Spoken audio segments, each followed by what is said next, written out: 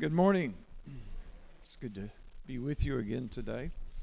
I'm going to do a little bit of a review of what we looked at last Sunday. The subject is the blood covenant. A lot of people don't like to talk about blood, but the reality is the scripture says, without the shedding of blood, there is no remission of sins.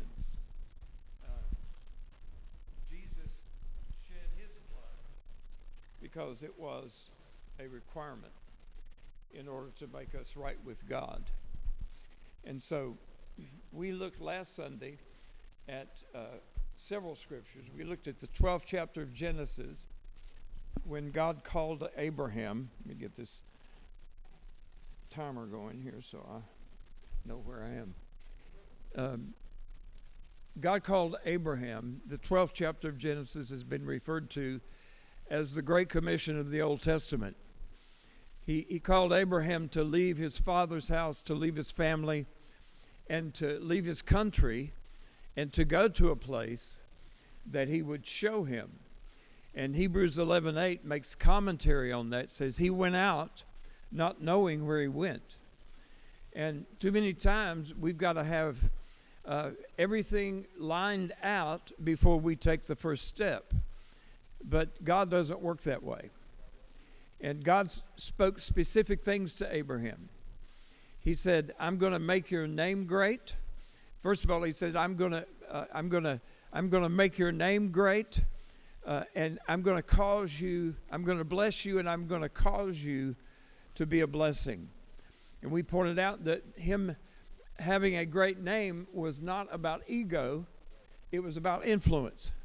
That God wanted people in the earth with what God had given to us to impact the lives of others with influence, and that he gets all the glory. And we saw the 15th chapter of Genesis where God was entering into covenant with Abram. His name had not been changed. And we saw that when it came time for the covenant, God put Abraham to sleep because God cannot enter directly into covenant with sinful people. And so God provided us a substitute. And we saw that those animals that Abraham had gotten at God's order, they were separated. And in ancient days when covenant was being made, the individuals entering into covenant with each other walked between the pieces of the covenant meat. But Abraham was asleep, but a smoking furnace, the Bible says our God is a consuming fire, that was the Father, and a burning lamp. The scripture says that the Word is a lamp to our feet and a light to our path. Jesus is the Word made flesh. And so we see in Genesis chapter 15, God the Father and the Lord Jesus Christ entering into covenant with each other for Abraham and his seed. And then Galatians 3 puts impact on that.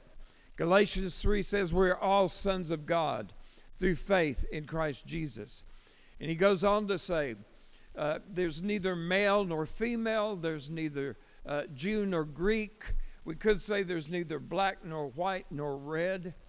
It says you are all one in Christ Jesus. It says the promise was made to Abraham and his seed, singular, who is Christ. And he goes on to say that if you belong to Christ, then you too are Abraham's seed, offspring, descendants, and heirs according to the promise. And so the covenant that God entered into with Jesus Christ for Abraham also was for us.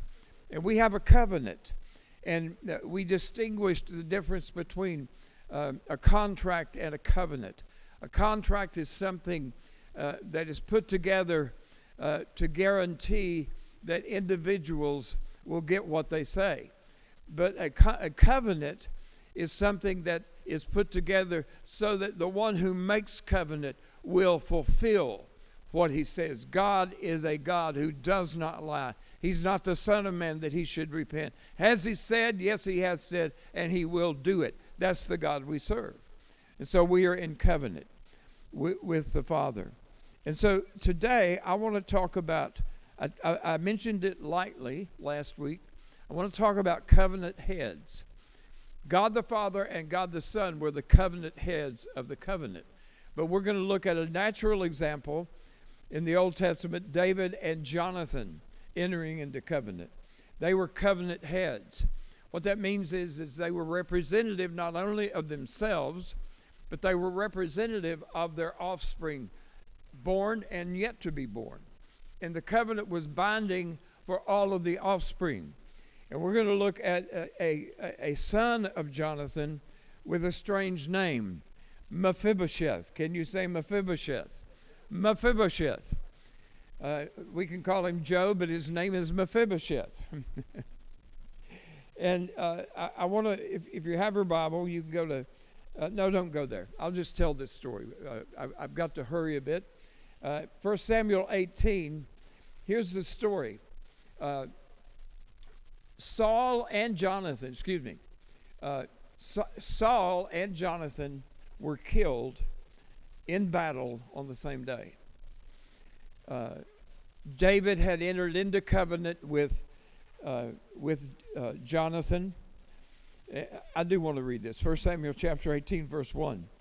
When David, had finished speaking to Saul, the soul of Jonathan was knit to the soul of David. The Hebrew there says the life of Jonathan was bound up with the life of David. Saul took him that day and would not let him go home to his father's house anymore. This is right after David and Goliath. We looked at David and Goliath last week. Right after David had killed Goliath, this is taking place. And Saul says, would not let him go to his father's house anymore. And verse 3 says, then Jonathan and David made a covenant because he loved him as his own soul. And Jonathan took off the robe that was on him and gave it to David with his armor, even to his sword, his bow, and his belt. John David, if you'll put the first slide up. The exchange of coats. These are steps in making a covenant. The exchange of coats. Each participant removes his coat, and it's a sign of a tribe's identity and authority, and gives it to the other participant. And by doing so, each is saying, everything I have, everything I am, everything I represent now belongs to you. So it's not just giving somebody a coat, it's symbolic of all that I am is yours. Then the exchange of weapons and belts. Each participant removes his weapon belt, and it included his sword and his bow. And they would exchange these belts, and by so doing, they would declare to each other, as my covenant brother, if anybody comes against you, they're coming against me, so I will be at your disposal to take care of you. And it was reciprocated by the other covenanter. And so we need to understand that covenant is not casual.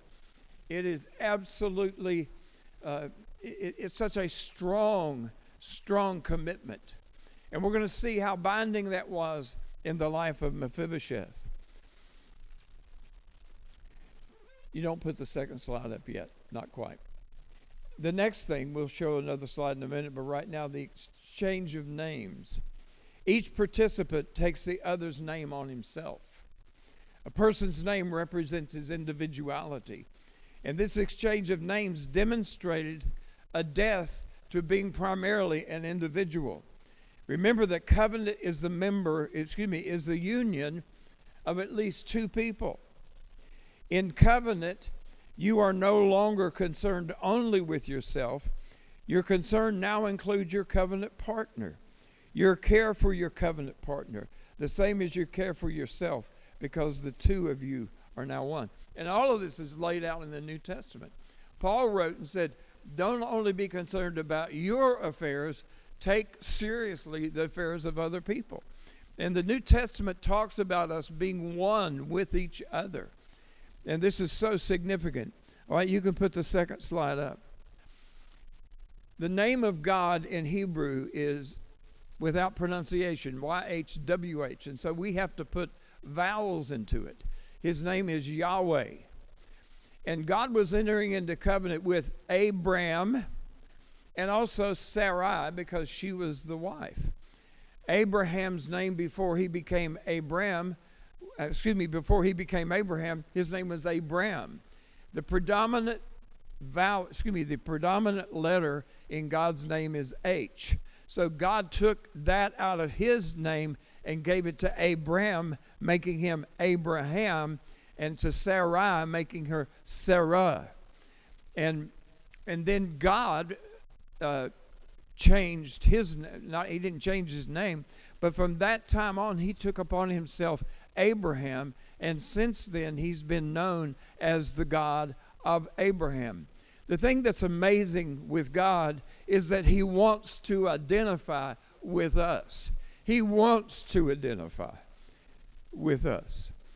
Hebrews says that Jesus brought many sons to glory because that's what God wanted. God wanted sons.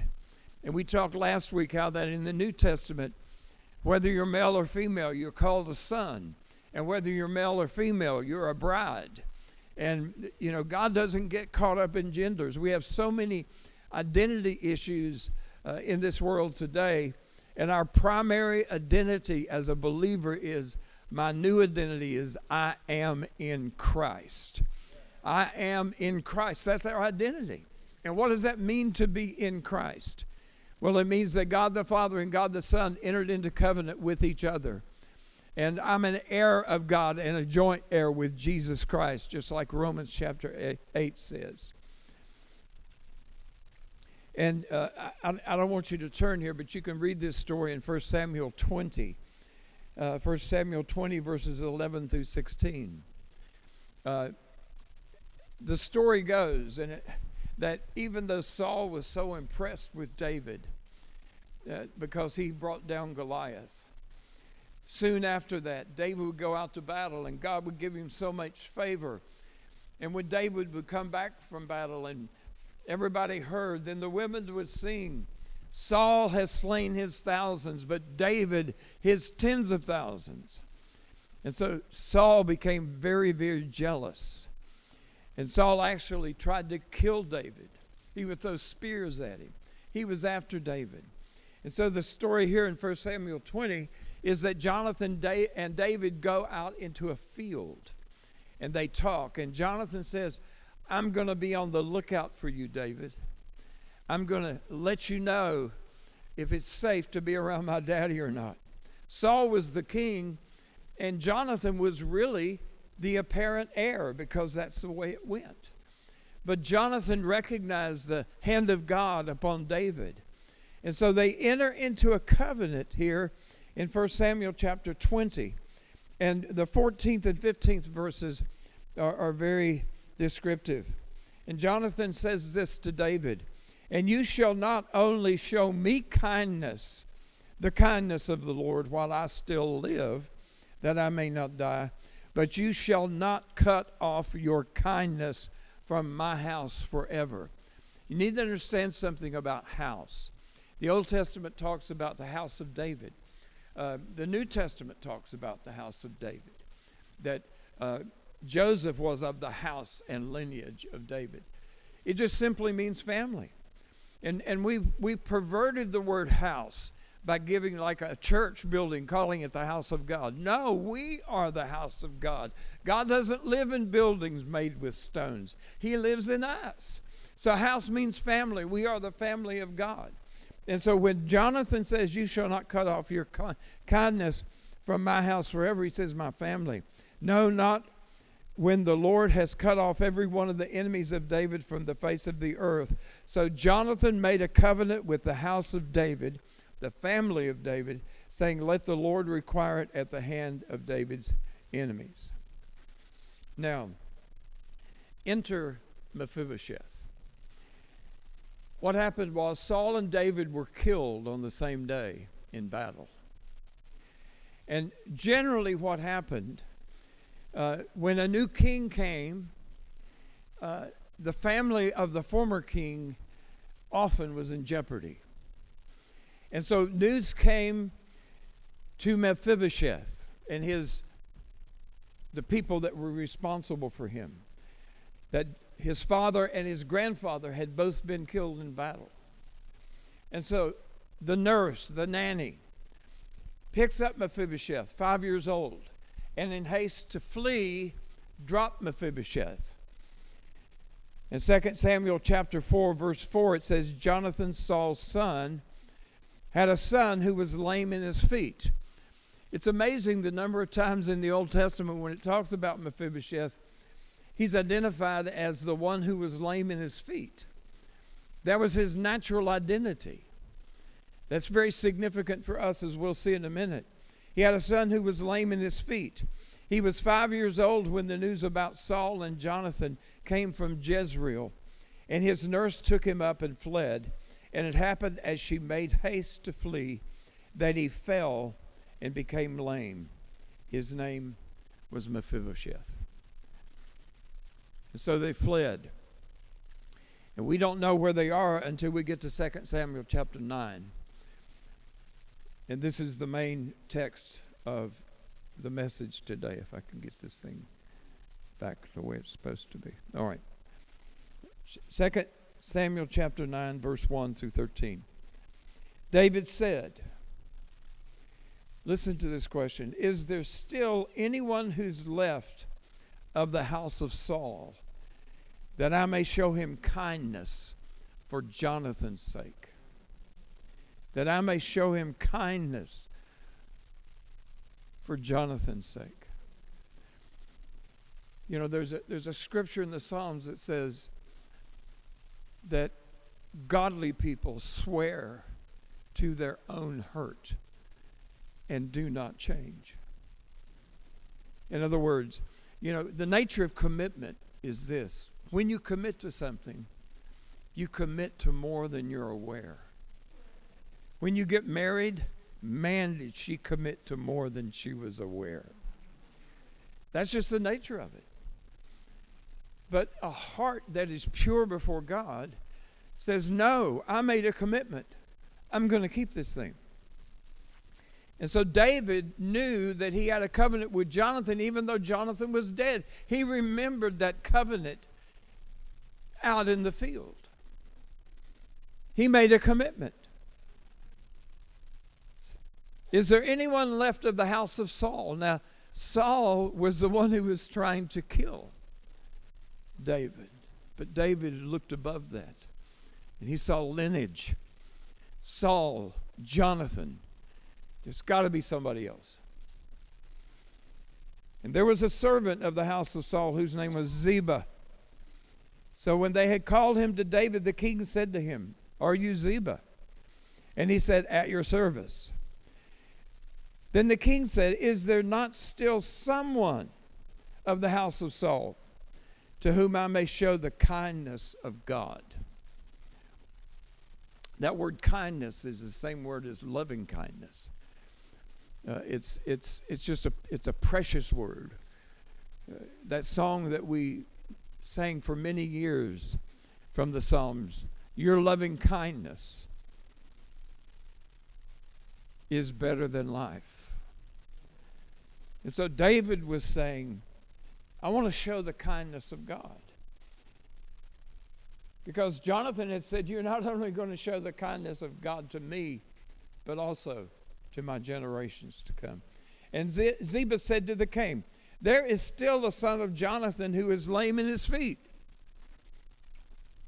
That should be a disqualifier. But the king didn't say, no, I can't use him. I need somebody more pure. What did the king say? He said, where is he?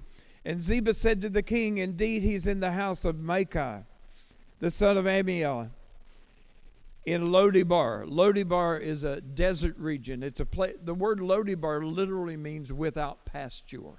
No pasture. Not pastor, but no pasture. No grass to feed in. Lodibar was a wilderness. Then King David sent and brought him out of the house of Micah, the son of Amiel, from Lodibar. Now when Mephibosheth, the son of Jonathan, the son of Saul, had come to David, he fell on his face, prostrated himself. Then David said, Mephibosheth. David called him by name. You know, it's very important to know somebody's name. When somebody calls you by name, it means something to you. I mean, I forget names. We all forget names. But David did not forget that difficult name, Mephibosheth. And so when Mephibosheth comes into his presence, David remembers his name and he calls him by name. And Mephibosheth answered, Here is your servant.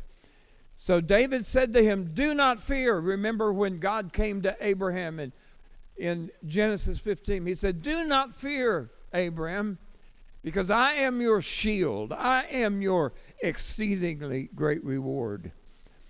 And so David says to him, Do not fear, for I will surely show you kindness for Jonathan, your father's sake. What he's saying is that the kindness that I'm going to show you is because of your father and because of a covenant that we made years ago.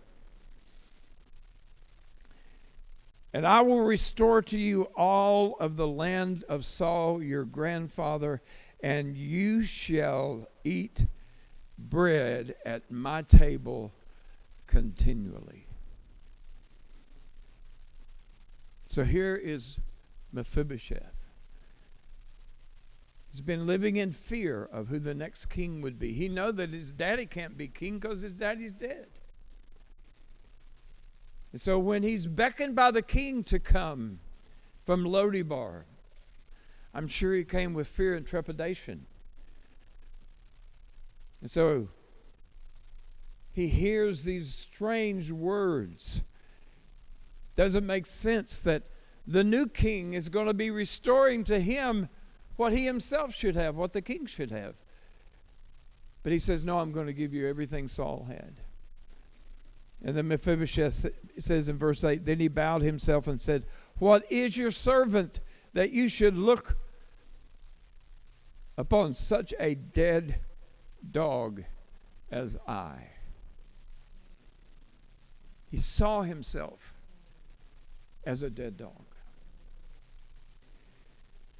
When Peter was with Jesus and Jesus told him to cast the net on the other side of the boat, and they got a phenomenal catch, what did Peter say? Depart from me, for I am a sinful man.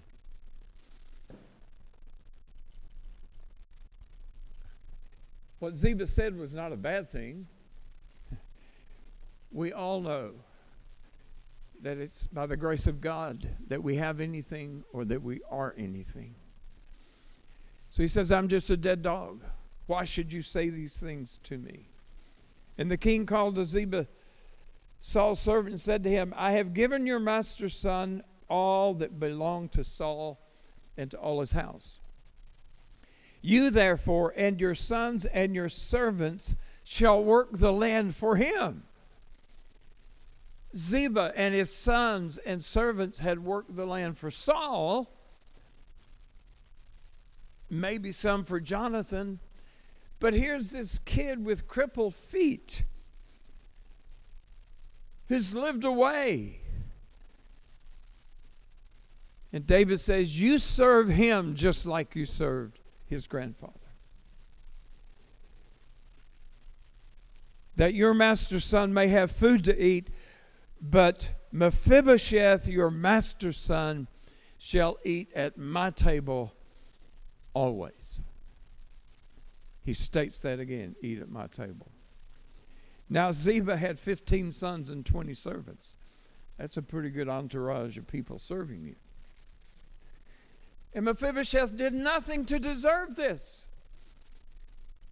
I don't know if he was a bad kid or a good kid. All we know about him is he's crippled in his feet.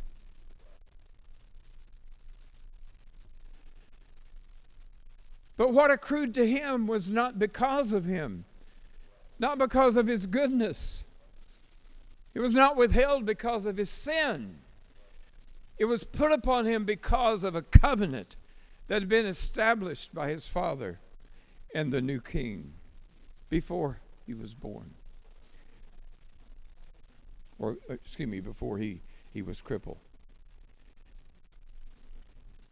Verse 11, then Ziba said to the king, according to all that my lord the king has commanded his servant, so will your servant do.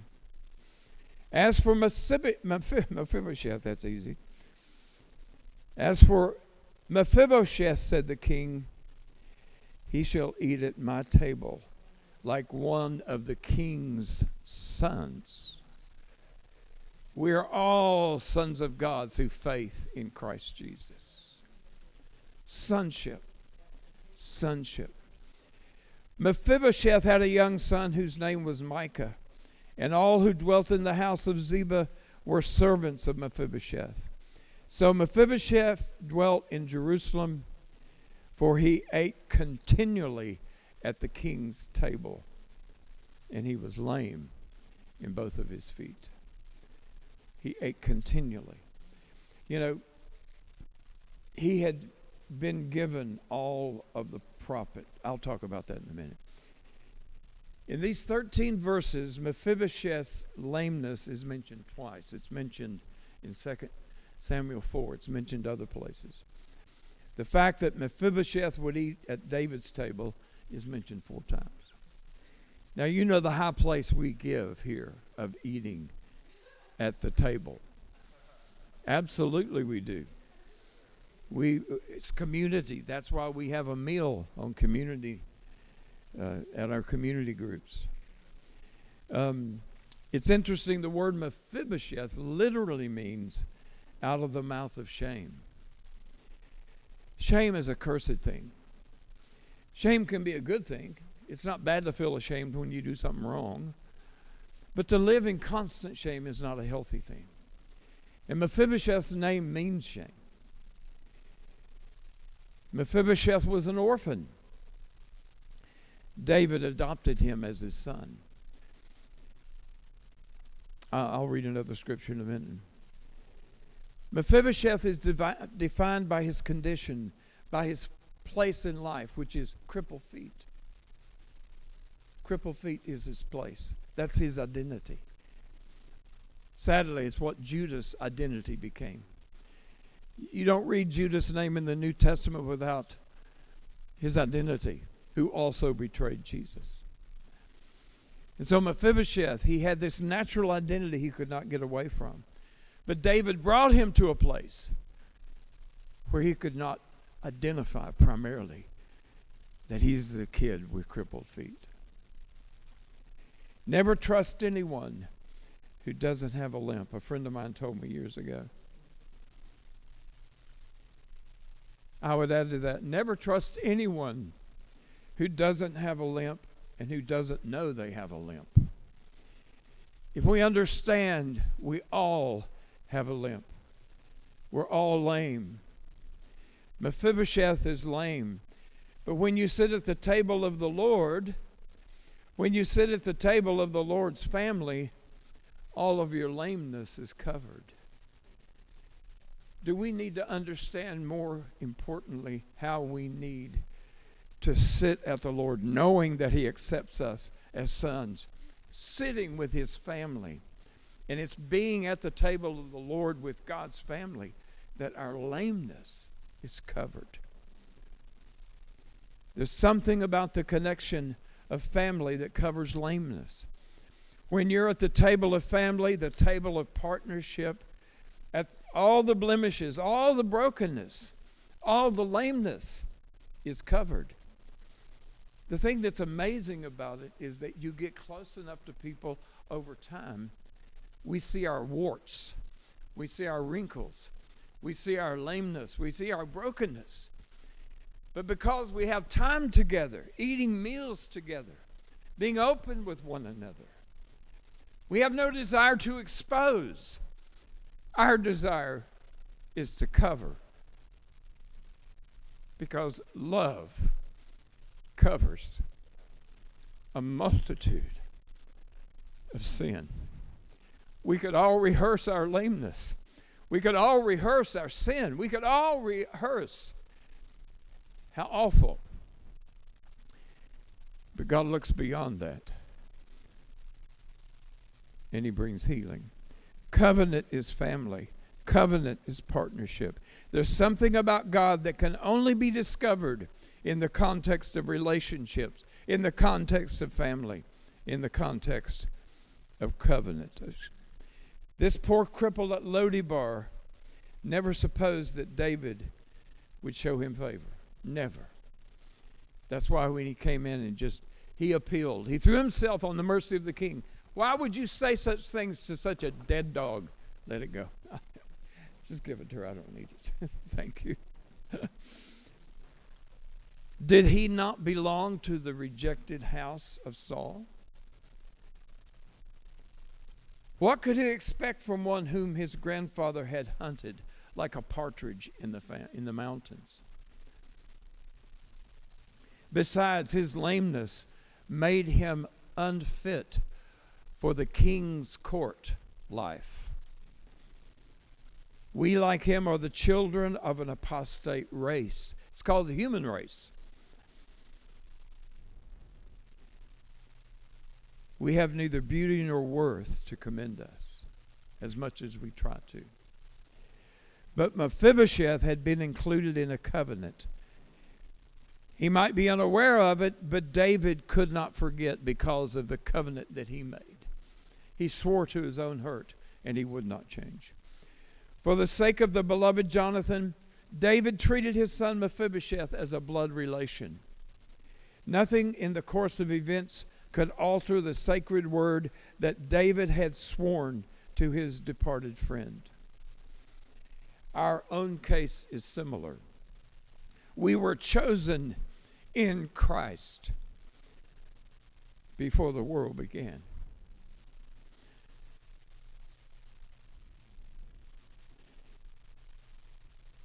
When I was born again December 13th, 1971, God was not surprised. God knows the ending from before the beginning.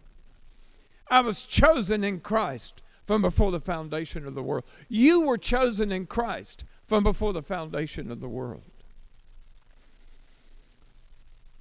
I was predestined, you were predestined to be a son of God, included in the covenant between the Father and Jesus. We are in Christ. How do I be in Christ? Because God the Father and God the Son made a covenant, and all that are in Christ are included in that covenant. Through all of the ages, every person who has put their faith in Jesus has become a son of God. And in Christ is our position. Heirs of God, joint heirs with Jesus Christ because of a covenant. Romans chapter 8, verses 15 through 17. In the English Standard Version, it says, "For you did not receive the spirit of slavery to fall back into fear, but you have received the spirit of adoption as sons, by whom we cry, Abba, Father." Abba, Father has been translated many times by people. It says, Daddy God. You are my Father, but you are my dad. God, you are my dad. Mephibosheth was an orphan, but David adopted him. We were orphans, but we were adopted into sonship by God. Adoption is intentional. And it's tough to adopt kids. I don't know, I've never done it, but I know people that have adopted, and it's costly and it's time consuming. So you don't adopt casually. You know, I'm the last child born into my family. I'm the baby. Maybe I was a mistake. I don't know. Maybe mom and dad were happy with two. Who knows? But I was not a mistake. God knew I was coming. But adoption's different. Maybe mom and dad didn't plan a third child. But God planned to adopt me. God planned to adopt you as his son because he loves you. He wants you. He knows more of your warts than you know about yourself. When Mephibosheth threw himself down and said, "Such a dead dog," David might have known more about Mephibosheth than Mephibosheth knew about himself. But I guarantee you, God knows more about us than we have forgotten about ourselves. But he loves us anyway. In verse 16, the Spirit himself bears witness with our spirit that we are children of God. And if children, then heirs, heirs of God and joint heirs with Christ. What Jesus has, we have. Because he wants it that way. God is generous. He's not stingy. What Paul said earlier about asking above all that we can ask or even imagine. The Father could find no one in the house of the human race to enter into covenant with. So he entered into covenant with Jesus. Isaiah 53, first part of verse 6 and second part of verse 6 speaks to that so well. God couldn't find anybody in the house of the human race. It says, all of us, like sheep, have gone astray. We've turned everyone to our own way. We're selfish. We want what we want, and we want it when we want it. That's the nature of the flesh. But the last part of Isaiah 53:6, in spite of the fact that all of us went astray and turned to our own way, the Lord laid upon Jesus the iniquity, the lawlessness of each and every one of us, so that we could be brought into his family, so that we could be his covenant partners. So God entered into covenant with Jesus on our behalf. The Father and Jesus were covenant heads, just like David and Jonathan.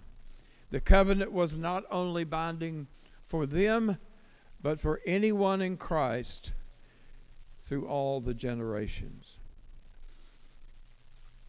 Let me put just a little bit on this and then we'll be finished. Saul was opposed to God and all that God wanted. He was opposed to David and all that David was doing. He hated David.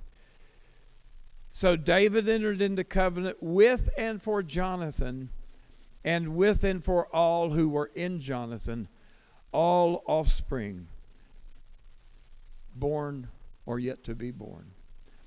David and Jonathan were covenant heads, representative for generations yet unborn. We could say that Jonathan was like a Jesus in the house of Saul. David didn't want to enter into covenant with Saul, although he honored Saul. He honored Saul continually, even though Saul was trying to kill him. And so God saw us before we came. God knew everything about us, still does.